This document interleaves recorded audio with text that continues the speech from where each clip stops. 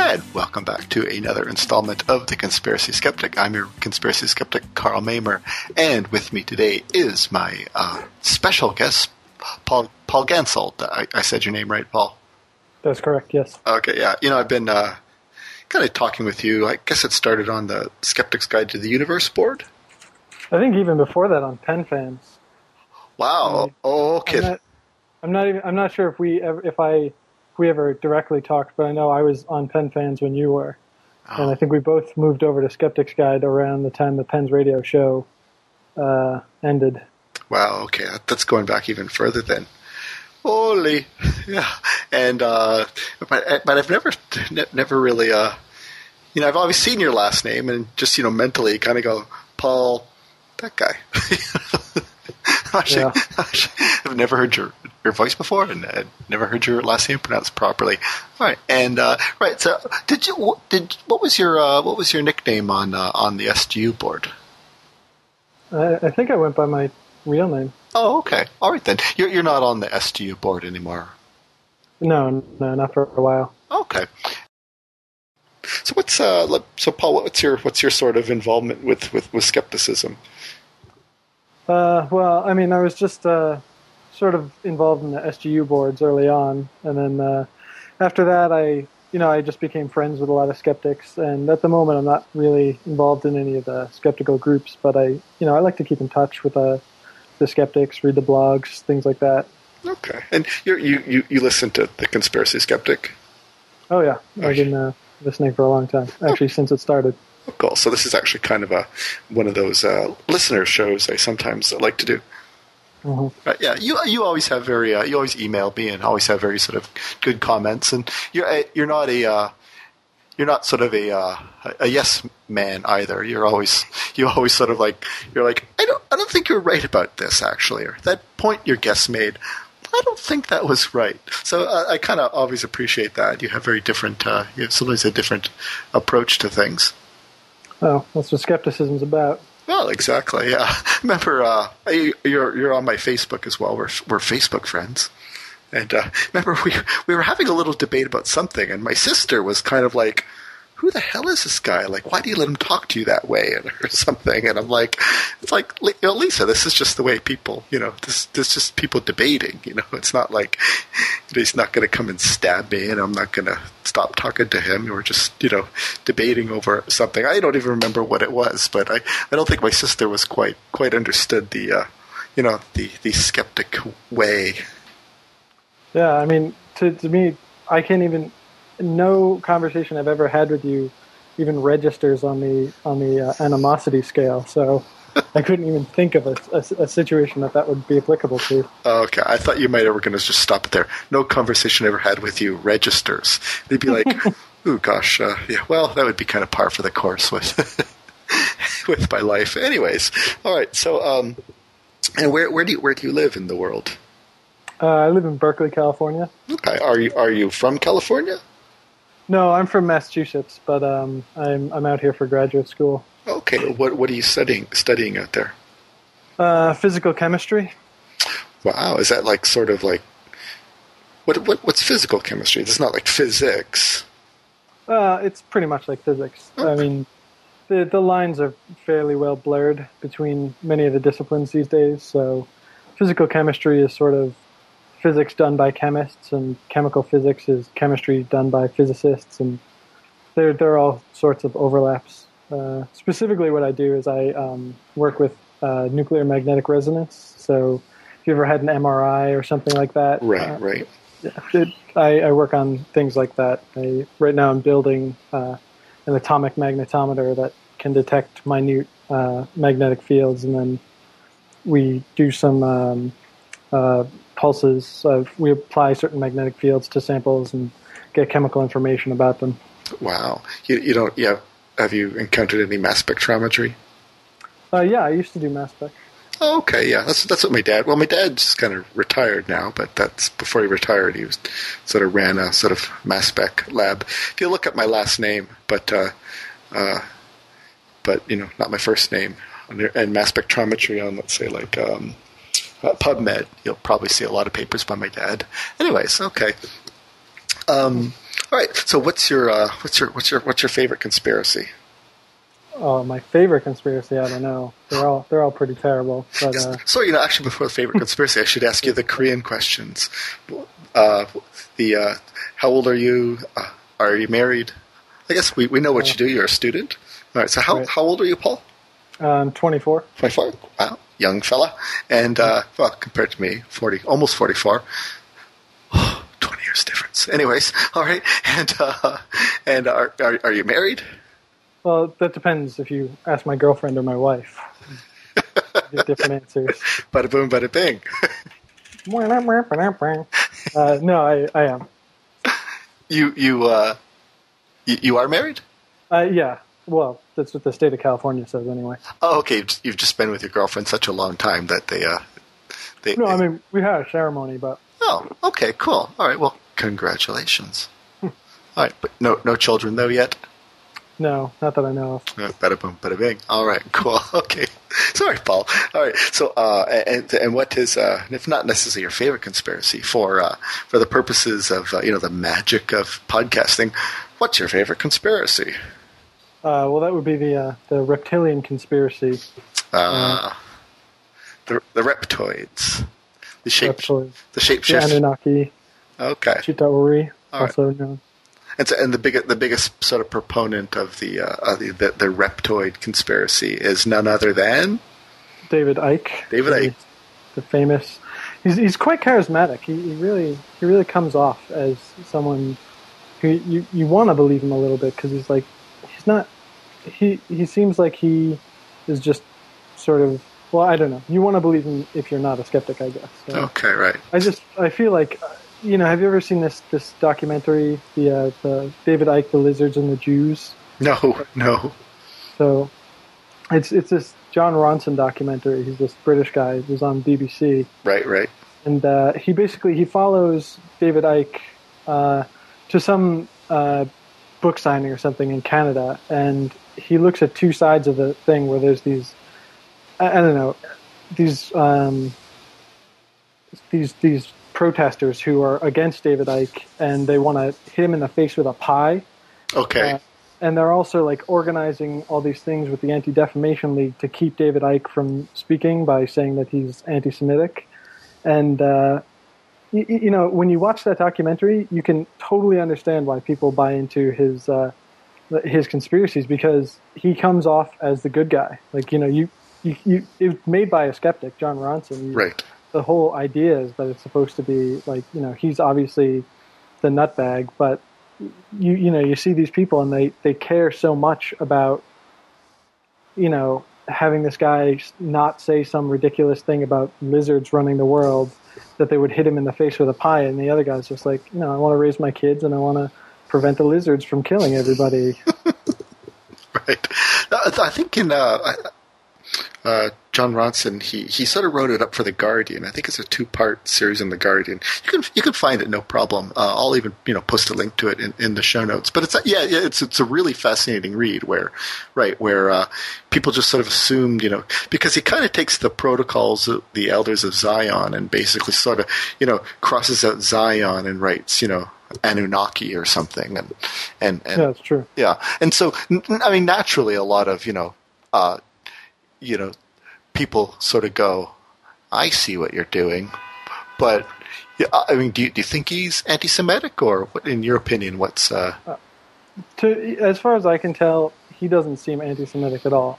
In fact, he really just seems to me like one of these guys with hyper pattern recognition syndrome. Okay. Where, if you listen to him on, I don't know, what's that, Coast to Coast with George Noory, or any of his appearances, he hears any conspiracy out there, and he finds a pretty marvelous way to seamlessly fit it in with his current conception. So the reptilians are the same as the Satanists, which are the same as the and they've infiltrated the Illuminati and the Jewish hierarchy and the Catholic Church and Islam. And so he manages to take every conspiracy that you could even imagine and just tie it all together. And it's like he's weaving a tapestry of craziness. Right. Okay.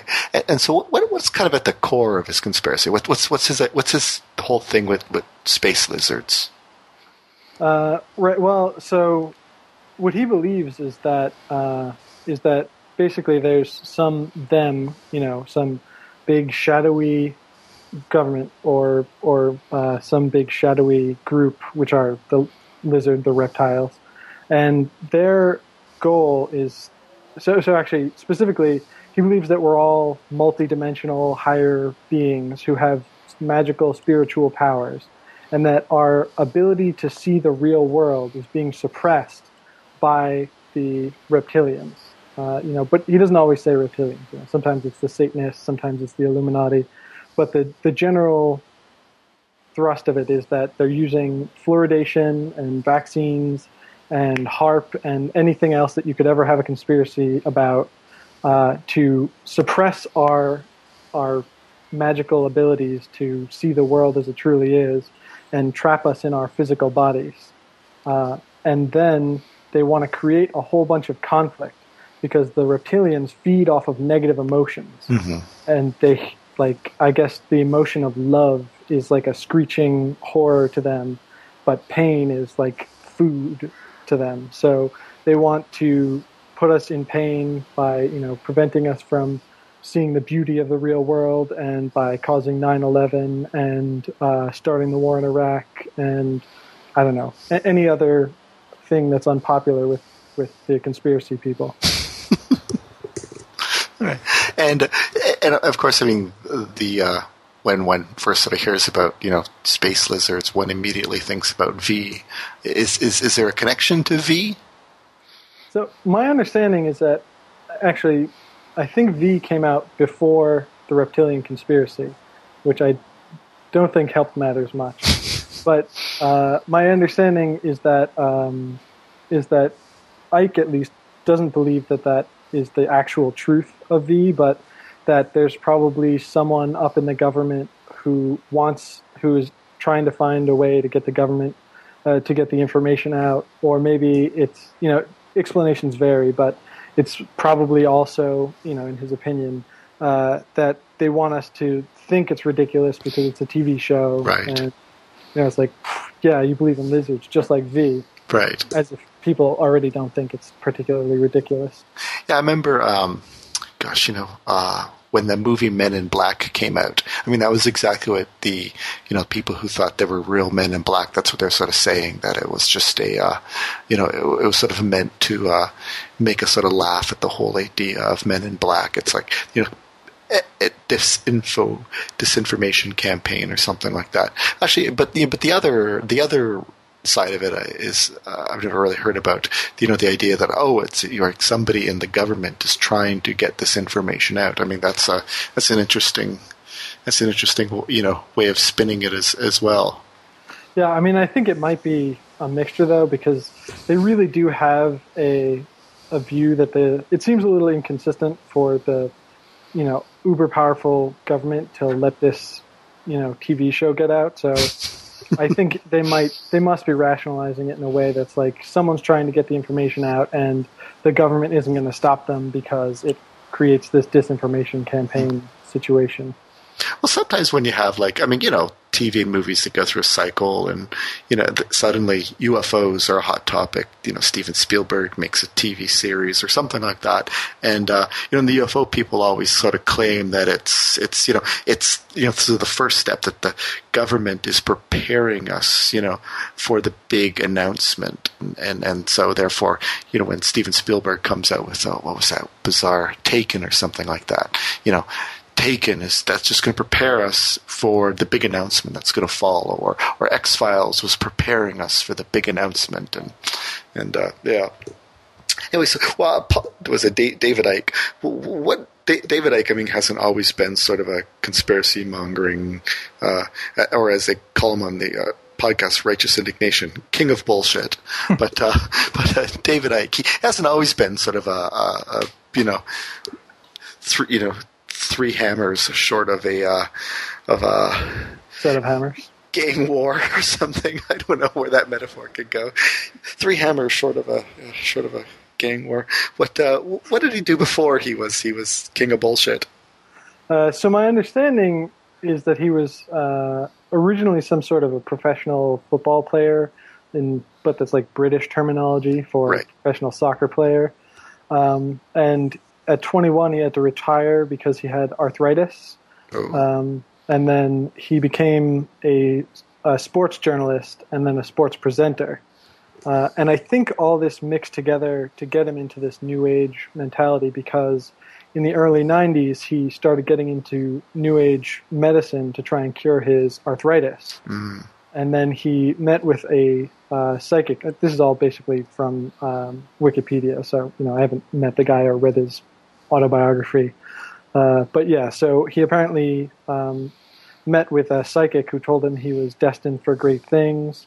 And then I think it was around 93 or 94, he went on television and claimed that he had had a revelation and that he was in fact the Son of God. And that brought him some popularity, but also, a good deal of ridicule because, people don't assume that he's the Son of God. Right. It's like claiming you're the reincarnation of Napoleon or something. It's usually one of those code words for like, cuckoo. Yeah, I mean, it's surprising that he didn't descend into some kind of a psychotic break, given, that most people, when they start claiming that they're the Son of God, they don't stay functional and, in fact, become more popular. Okay, all right.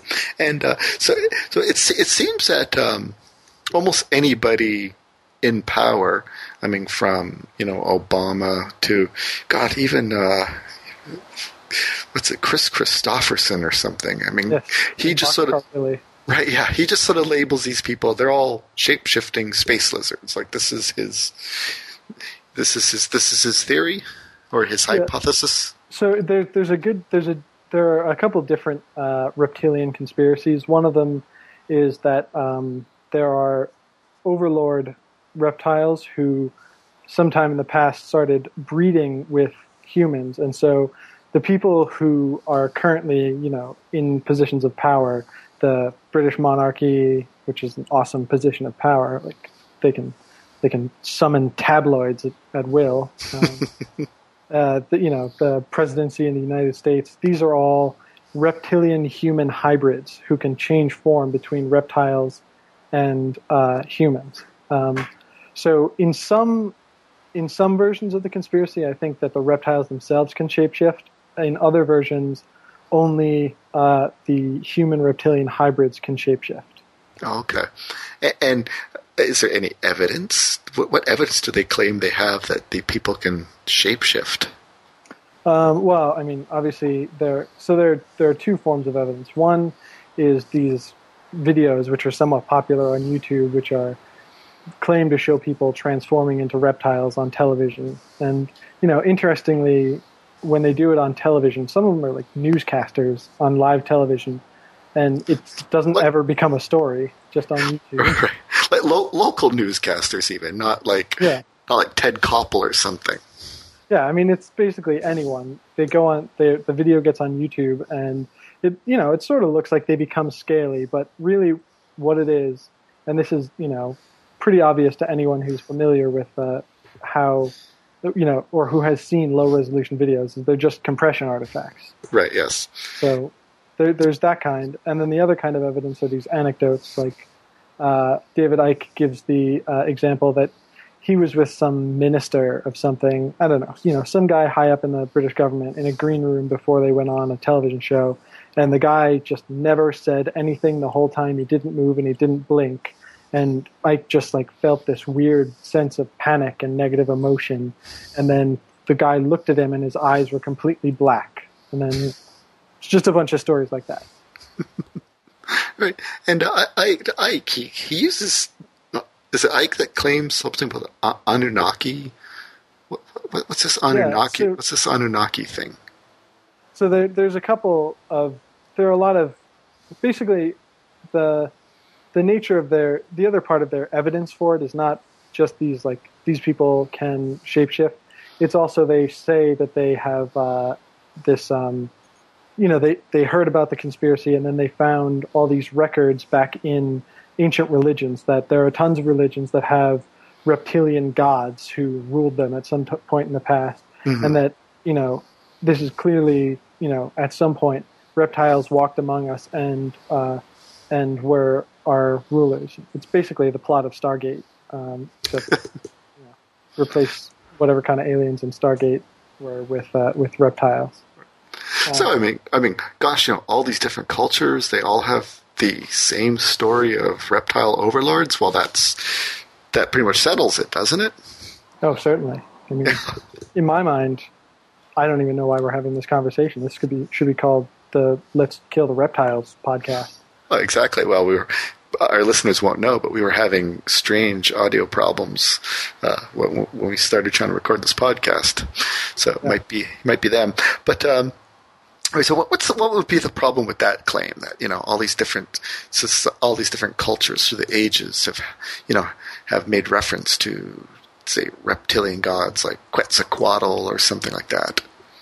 Yeah, I mean, oh, right. So that also, I should probably just mention that, should finish the story, which is that one of the gods that are supposedly reptilians are these Babylonian gods, who I'm not even sure that they were actually reptilian in the original stories. That they were they were called the Anunnaki. Right. So, I mean, there are a couple of problems with that claim, obviously, right? One of them would be, it's certainly possible that, just because even if a lot of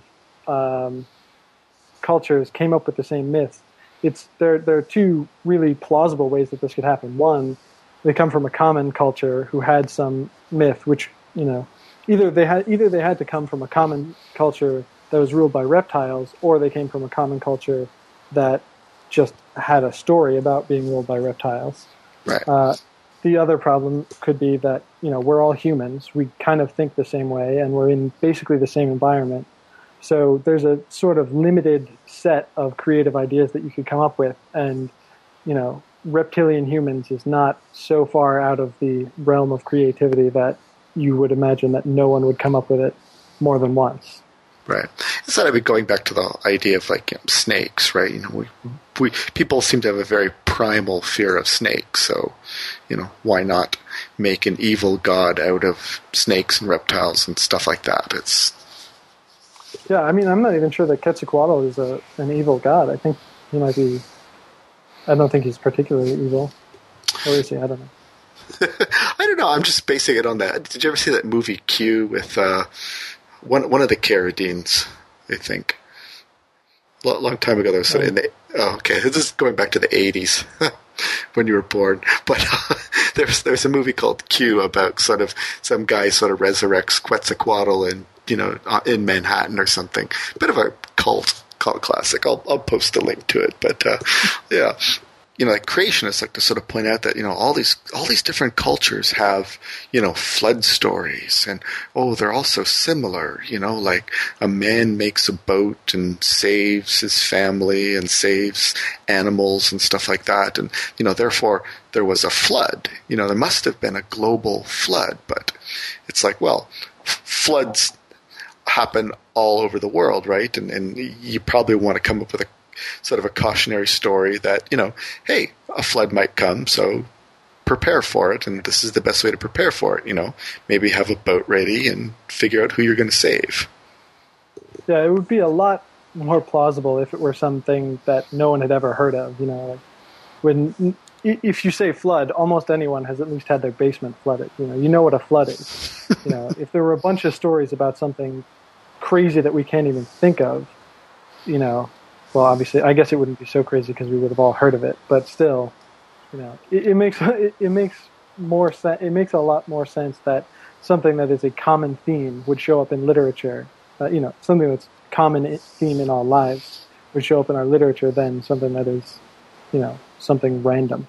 And so, where do these reptoids come from? I mean, do they come from space, or do they come from sort of, the ninth dimension, or where do they where?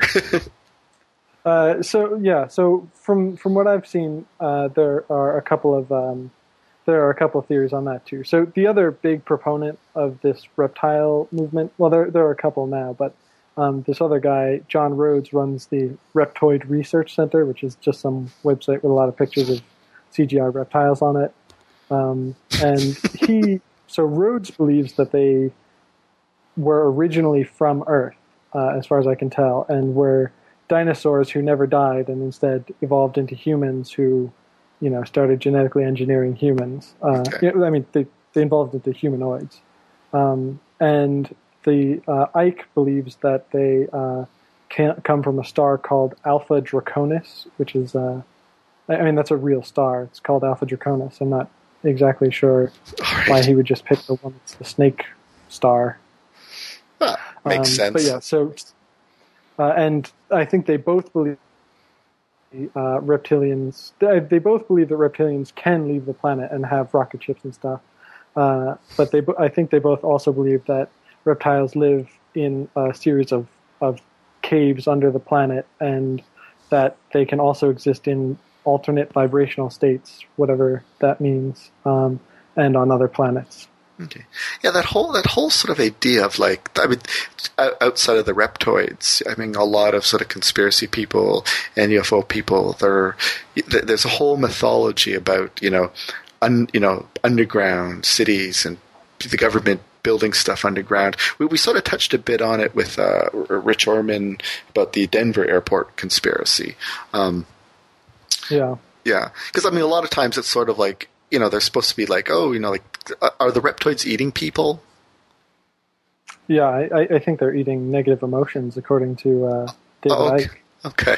Well, it's like, millions of people are supposedly kidnapped and stuff like this, and it's like, well, where are they, right? So the logical explanation is, well, if we can't find them on the Earth, they must be under the Earth, so they must be building chambers underground or something. Like, that's kind of, the way they sort of explain it away. And of course, there are things underground, and there you go. Yeah.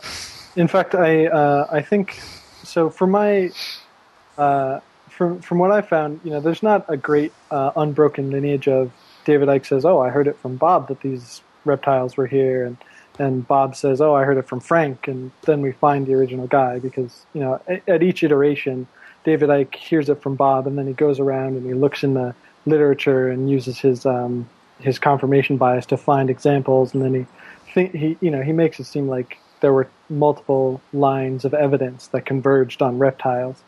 But as far as I can tell, one of the earliest examples of the modern conception of reptiles, which is involves this UFO mythology, and they're also involved with the gray aliens, and that one of the earliest examples of that was this conspiracy, which deserves its own podcast, called the Dulce Base conspiracy. Okay. And that is said to be this reptilian base that was carved out underground in Dulce, New Mexico, or I guess it was near Mesa, New Mexico. And during the 50s, when they were doing nuclear tests, the secret underground nuclear tests were actually just demolitions to create this giant underground base, which is formed in some way like a Hopi, something called a Hopi kiva, okay, which feeds in with some earlier stories about Hopi Indian legends about reptiles. Okay, what was there? There's some poor guy that seems like he kind of invested some of his time and fortune or life trying to find these caverns and excavate them or something. What? So you're talking about this story in 1934. I don't know. There was Schufelt or something.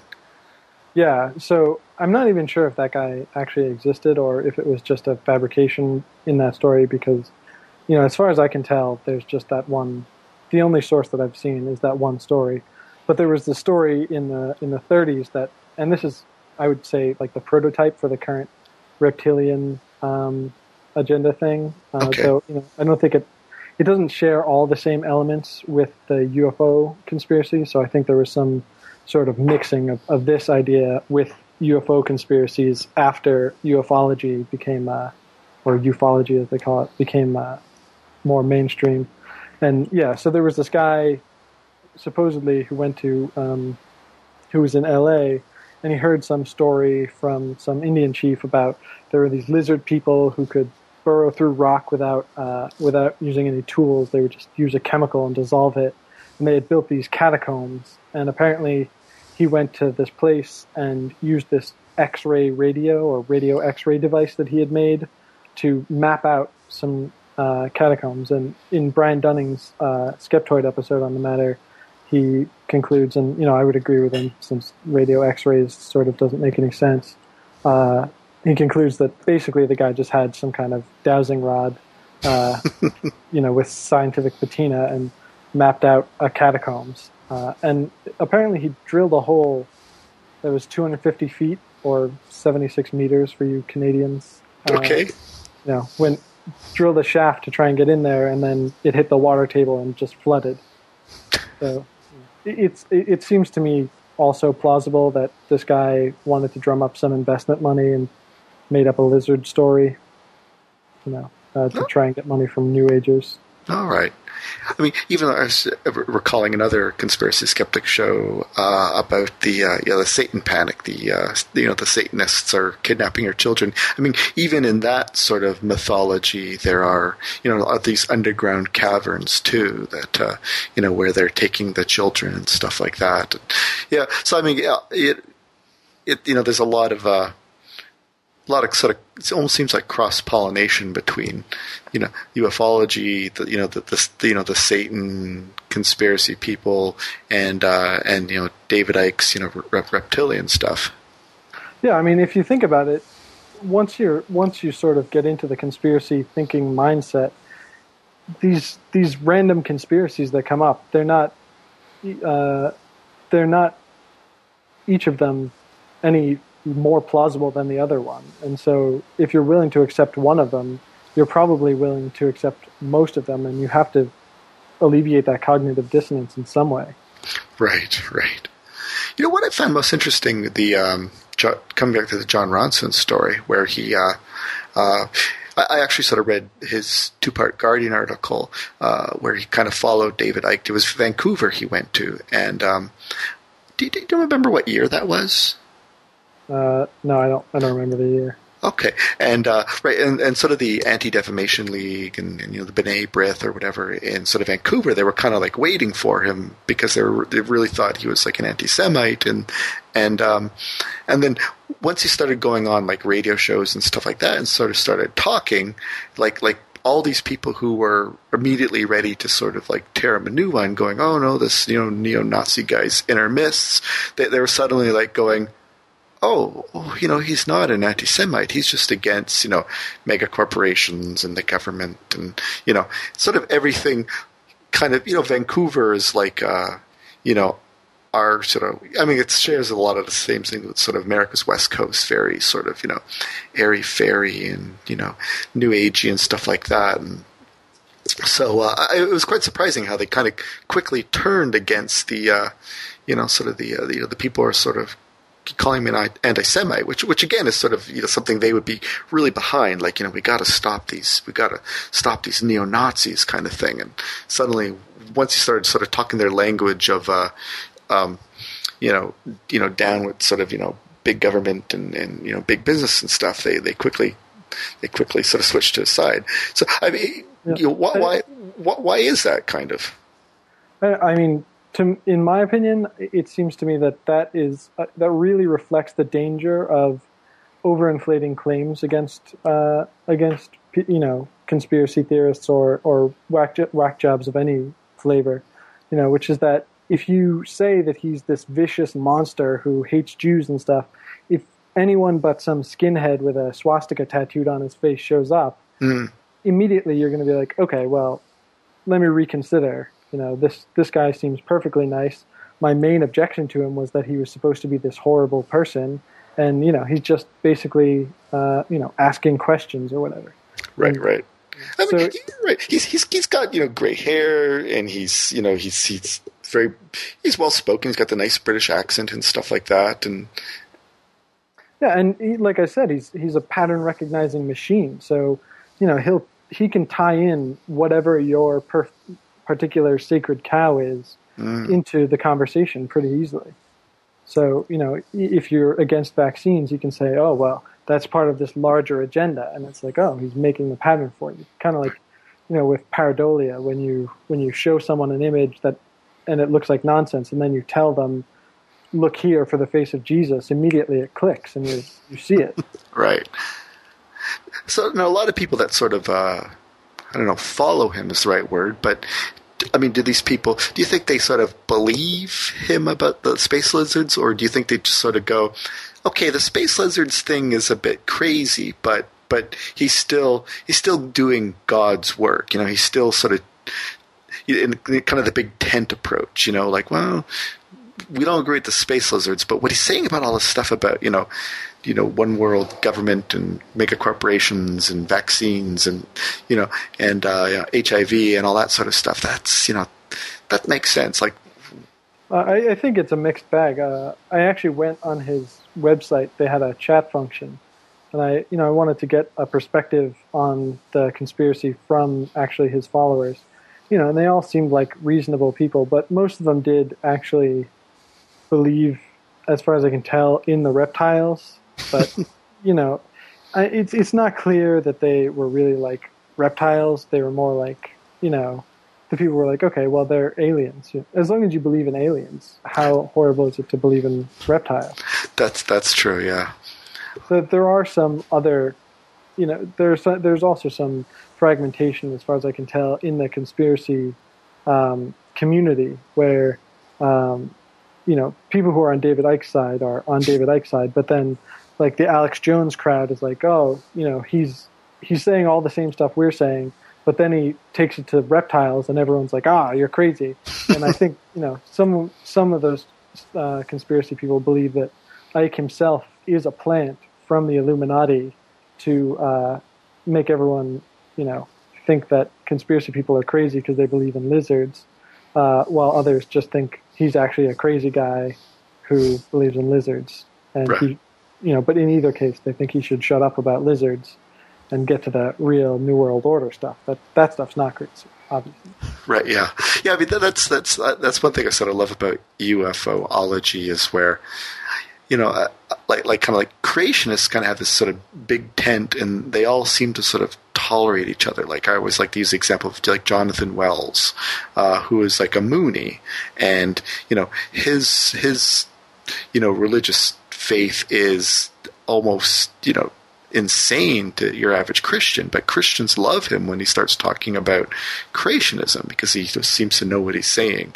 He doesn't, but to them he seems like he knows what he's saying. Or even Behe. Behe believes in old Earth and evolution. All this sort of stuff, but just sort of thinks like at some level there's, God had to kind of do a little bit of this and a little bit of that, but everything about evolution's 99.99% correct, but, they still like Behe.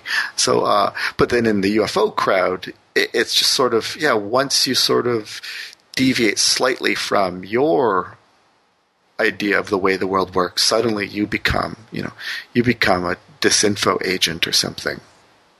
Yeah. Sometimes, but it all depends.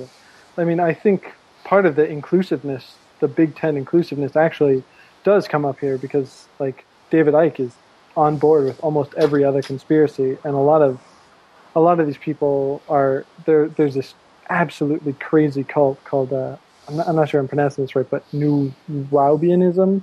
That is just, it's like a mixture of every like Black Power conspiracy and like every Native American conspiracy and all these totally weird things. And they bring in together the reptilian thing and the Greys conspiracy, gray aliens. So there's a good amount of overlap, but it's just when you start saying things that I think really the problem is that the conspiracy people and the UFO people, where there's overlap is where reptilians are plausible. But if you are just a straight New World Order, maybe Minnesota militia sort of conspiracy theorist, you are like, whatever, I don't give a shit about aliens, that seems crazy. Whereas, and they're going to be like, okay, you're crazy because you're making us look like jerks. Obviously. Remember Hale-Bopp, Comet Hale-Bopp? Yeah. Well, there was I don't know how long ago someone sort of, claimed it, but in sort of UFO lore on the internet, there's this whole thing about that, that the Greys were going to, or so not the Greys, but the Reptoids were going to kind of come into the solar system in like an asteroid disguised as a spaceship, and apparently the Greys kind of got here first, and they were kind of warning us. They're like the Reptoids' enemies in the whole sort of pantheon of sort of space aliens, but and then Hale-Bopp was sort of coming into the solar system, and then someone sort of thought they saw something behind Hale-Bopp, like claiming there was a spaceship following in Hale-Bopp, and that mapped onto the the whole Reptoid thing quite well, or maybe vice versa. So that sort of gave the idea that there was a spaceship following the comet kind of lot of credibility. Yeah. And of course, then those people killed themselves. The Heaven's Gate. Yeah, the Heaven's Gate people. But yeah, I mean, any other kind of like sort of little kind of conspiracies that sort of kind of give credence to the Reptoid thing. Well, I mean, I'm not really sure that it gives credence, but there's another the other. Well, so I've heard in a few places, mostly skeptical places, about this animosity between the Greys and the Reptoids, but I've also heard that in fact the Greys are another genetically engineered, like basically humans are genetically engineered by Reptoids, but also Greys are like the Reptoids' worker bees, right? So there's a ton of mixing, and again in the Nuwubianism, they actually believe that there are 70 different species of genetically engineered Greys, as well as 16 different species of Reptoids. Okay. Is this kind of their sort of way, because everybody has a slightly different version of what a space alien looks like. So, instead of sort of going, well, some people are just seeing things, they have to kind of go, everybody's seeing the real thing. So, but to explain the differences, then they have to sort of go, okay, well, there must be 17 different versions of the Greys and 8 versions of the Reptoids, and there's purple people, and and there's tall blonde space aliens, and yeah, I mean, exactly. Like if you are allowed to say to someone who gives you a crazy story, well, let's think about it, how likely is that? Then they're allowed to do the same thing to you. So right. At least they're being consistent, sort of. Yes, yeah. Well, what's his name? Dr. Mark Crislip, who does Quackcast, like with the sort of the alt-med crowd. He always calls it sort of binary thinking. It's either a cure-all or it's poison. And, either it has to work 100% of the time or it doesn't work, that they're very much into binary thinking. And that sort of seems, apropos of the ufology people, that it's a very binary thing. Either everybody's telling the truth or nobody is. And since nobody is telling the truth is unthinkable, therefore everybody has to be telling the truth. Yeah, I mean, that's basically how it goes, I think. You sort of see David Icke. Other than him dying of old age or something like that, do you see him sort of eventually losing his little soapbox?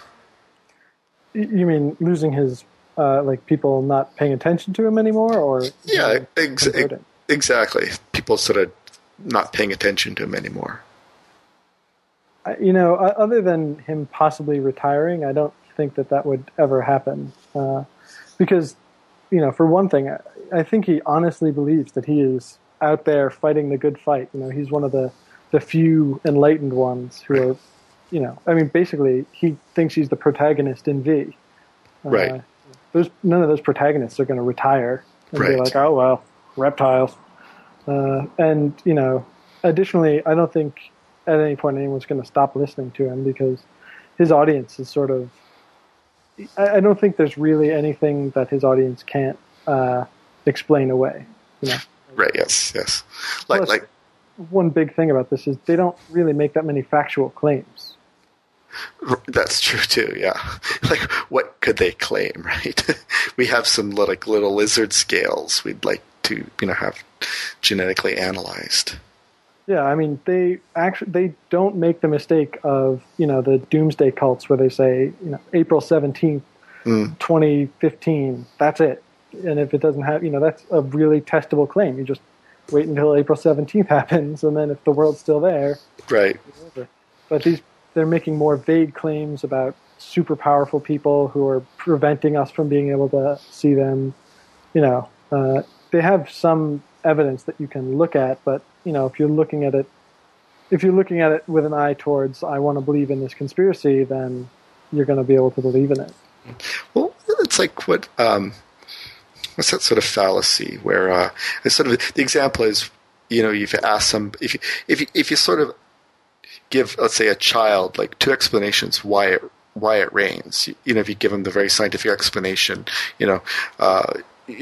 condensation or whatever, or if you say to make plants grow, children will always pick to make plants grow. Why are there rocks? Because of certain geological processes, or it gives bears something to scratch their butt on. It gives bears something to scratch their butt on. So was it teleological? Yeah, teleology. Yeah. Sort of Aristotle's conception of final causes, and that everything has like an immediate cause and a final cause, and the final cause was when is the purpose. Right. Yeah. So it seems to me sort of that David Icke is basically giving people that. He's not saying, well, this is how the American government operates, or this is how, the International Monetary Fund operates. He's sort of giving, almost a teleological sort of, or maybe narrative sort of fallacy, where it's like he's just spinning a very nice narrative, and this is why this happens, this is why this happens, this is why this happens, and people are going, oh, okay, it's giving people something to. I would say is he's providing agency in the world. Yes, that's which good. Is it's a source of reason. It's the same sort of thing that you see with these anti-evolution people. Where they don't want to believe that there's just stuff that happens and that's the way things are organized. It has to be, someone set this in motion, or someone has to be doing this for a reason. There's just not wars between countries. Why would people start killing each other for no reason? It's got to be someone wanted that to happen. Exactly. Anything else you kind of want to add about David Icke or the reptoids? Yeah, well, just the one other thing that I don't think we touched on was this whole idea of bloodlines. Ah, right. Yes. Okay.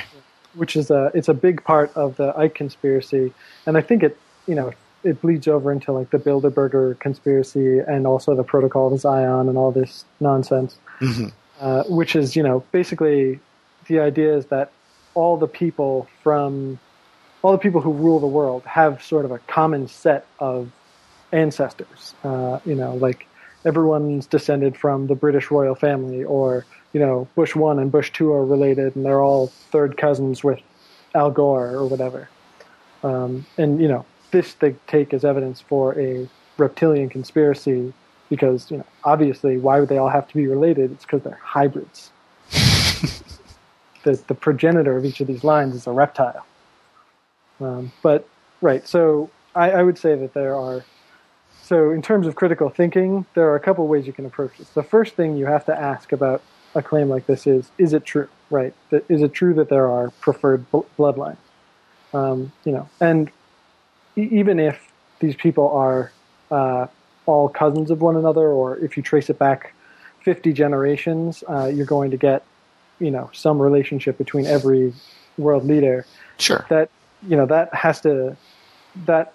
not considered a preferred. It shouldn't be considered a preferred bloodline unless the same clustering behavior is not observed in the general population. Right. So I can't, because I'm not anyone fancy who has any power, I can't possibly be related to any world leader right now in this conception. And so it seems unlikely that this sort of clustering behavior would not happen given the exponential nature of ancestry. So I did a little math before the podcast. So, you have 2 parents, 4 grandparents, 8 great-grandparents, 16 great-great-grandparents. And so that means in each generation above you, you doubles. have 2... What? Doubles. Yeah, so you have 2 to the n great to the n grandparents. Okay. Right? So if you go back 20 generations, just in that generation, assuming no inbreeding, you would have 1 million great times 20 grandparents. Right. Over that, and then that's not even including all the lines in between them. That would be like over 2 million, just 20 generations. And obviously, there's not a unique set of 1 million people for, 20 generations ago for each one person. That would mean that our population would be getting smaller, but it's getting bigger. So clearly, there has to be a lot of overlap going back further and further in generations. And in fact, there's probably a great deal of inbreeding because, if you go back 100 or 200 generations, then everyone has to be related. But it's probably more the case that there are founder effects and bottlenecks and things like that. But still, it's not at all unfeasible that a bunch of white guys would be related to each other within 10 or 20 generations. Right, yes. I think every time like an American president takes office, there's always some sort of genealogist out there that sort of finds out, oh, this guy is like related to the queen this way or something like that. Yeah, I mean, you could probably do that with anyone. There's this selection effect that no one gives a crap that Bob Smith down the road is related to the queen 40 times removed. Exactly, or me or you, right? No one is going, hey, Paul's going to be on Conspiracy Skeptic. He is, related to the queen, as, a 30th cousin or something like that, right? Yeah. I mean, though I am directly related to Tom Selleck in that I look awesome with a mustache. Is that a real mustache? Well, I don't know. A lady never tells and a gentleman never rapes her or something. I don't know. Yeah.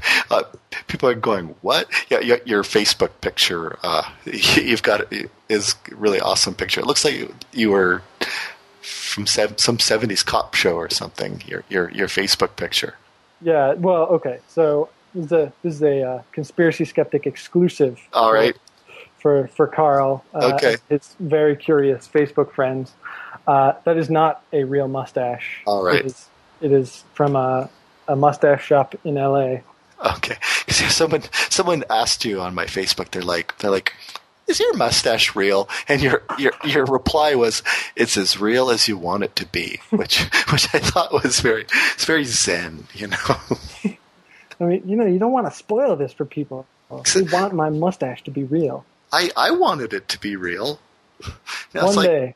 It's like suddenly finding out there's no Santa Claus. Yeah. So, right. But so the other thing, just going back to this bloodlines thing, the last thing that I would say, and I don't think this is a major effect, is there's also a more plausible explanation than reptiles did it, which is that there's some sort of selection effect where if you are the king of Spain, your son is way more likely to be the king of Spain than a random peasant would be.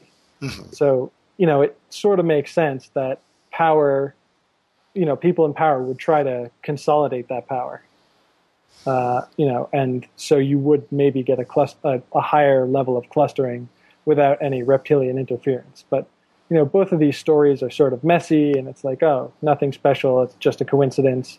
And so these are not the sort of stories that conspiracy people want to tell themselves. All right, Paul. I guess the final question. What's your favorite small kitchen appliance? Yeah. So I mean, you asked me if I wanted to do this show over 6 months ago. Right. Yes. And, I've been. Let's just say I've been doing a lot of research for it. Yeah. To say that I've also been procrastinating a lot. No. And the thing I've been researching the most is this question about the kitchen appliances. Okay. So I've gotten a whole bunch, and I've narrowed it down to 2 answers. All right, so that's fine. If the question is which small kitchen appliance would you get if you could only get one, basically. Okay. Like on a desert island. Right. If you're with electricity. Yeah. What's the most useful one? I would say microwave. Okay. I need a microwave. Yep. But if it's what prepares your favorite food, then it's my slow cooker. It's like is that like a crock pot or? Yeah, crock pot. Okay. Yes. Very nice. What do you cook in your crock pot or your slow cooker? Mostly pulled pork or beef stew. Yeah. Just makes the meat so tender. I should get one of those because I'd like to start making a lot of pulled pork and stuff like that. I highly recommend it. And you just pop it in there in the morning, and you come home and you have a bunch of food. Oh, sweet.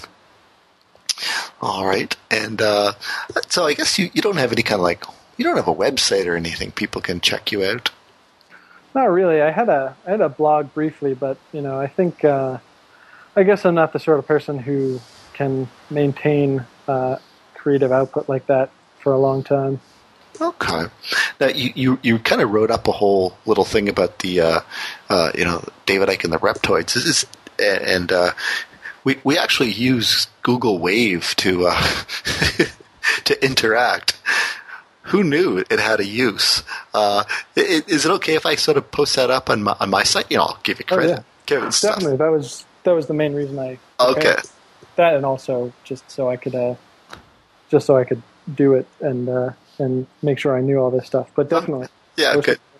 Okay. You'll save me a lot of time preparing the show notes for this thing. Yeah. No, and I do recommend to any of your listeners to try and find uses for Wave because it's actually a really nice interface. There are just a couple little things that would make it more convenient. Like if you could integrate it into a chat or something, that would be fantastic. Okay, yeah. You can't really do sort of chatting through Wave. Yeah, I mean you can a little bit, but it's a little harder. You don't get the notifications, and it feels a little more formal. Okay, I was going to ask. Longtime SGO board users will remember a user. He went by the name Iron Man, not the real Iron Man. And you're friends with Iron Man? Yeah. Okay, and so he was very creative. He was an Australian. He was a very creative guy. He was quite good with Photoshop, and always did these really amazing kind of little Photoshop montages that were really funny and deadly accurate. And he seems to sort of disappeared, but he's not dead or anything, right? He's still kicking.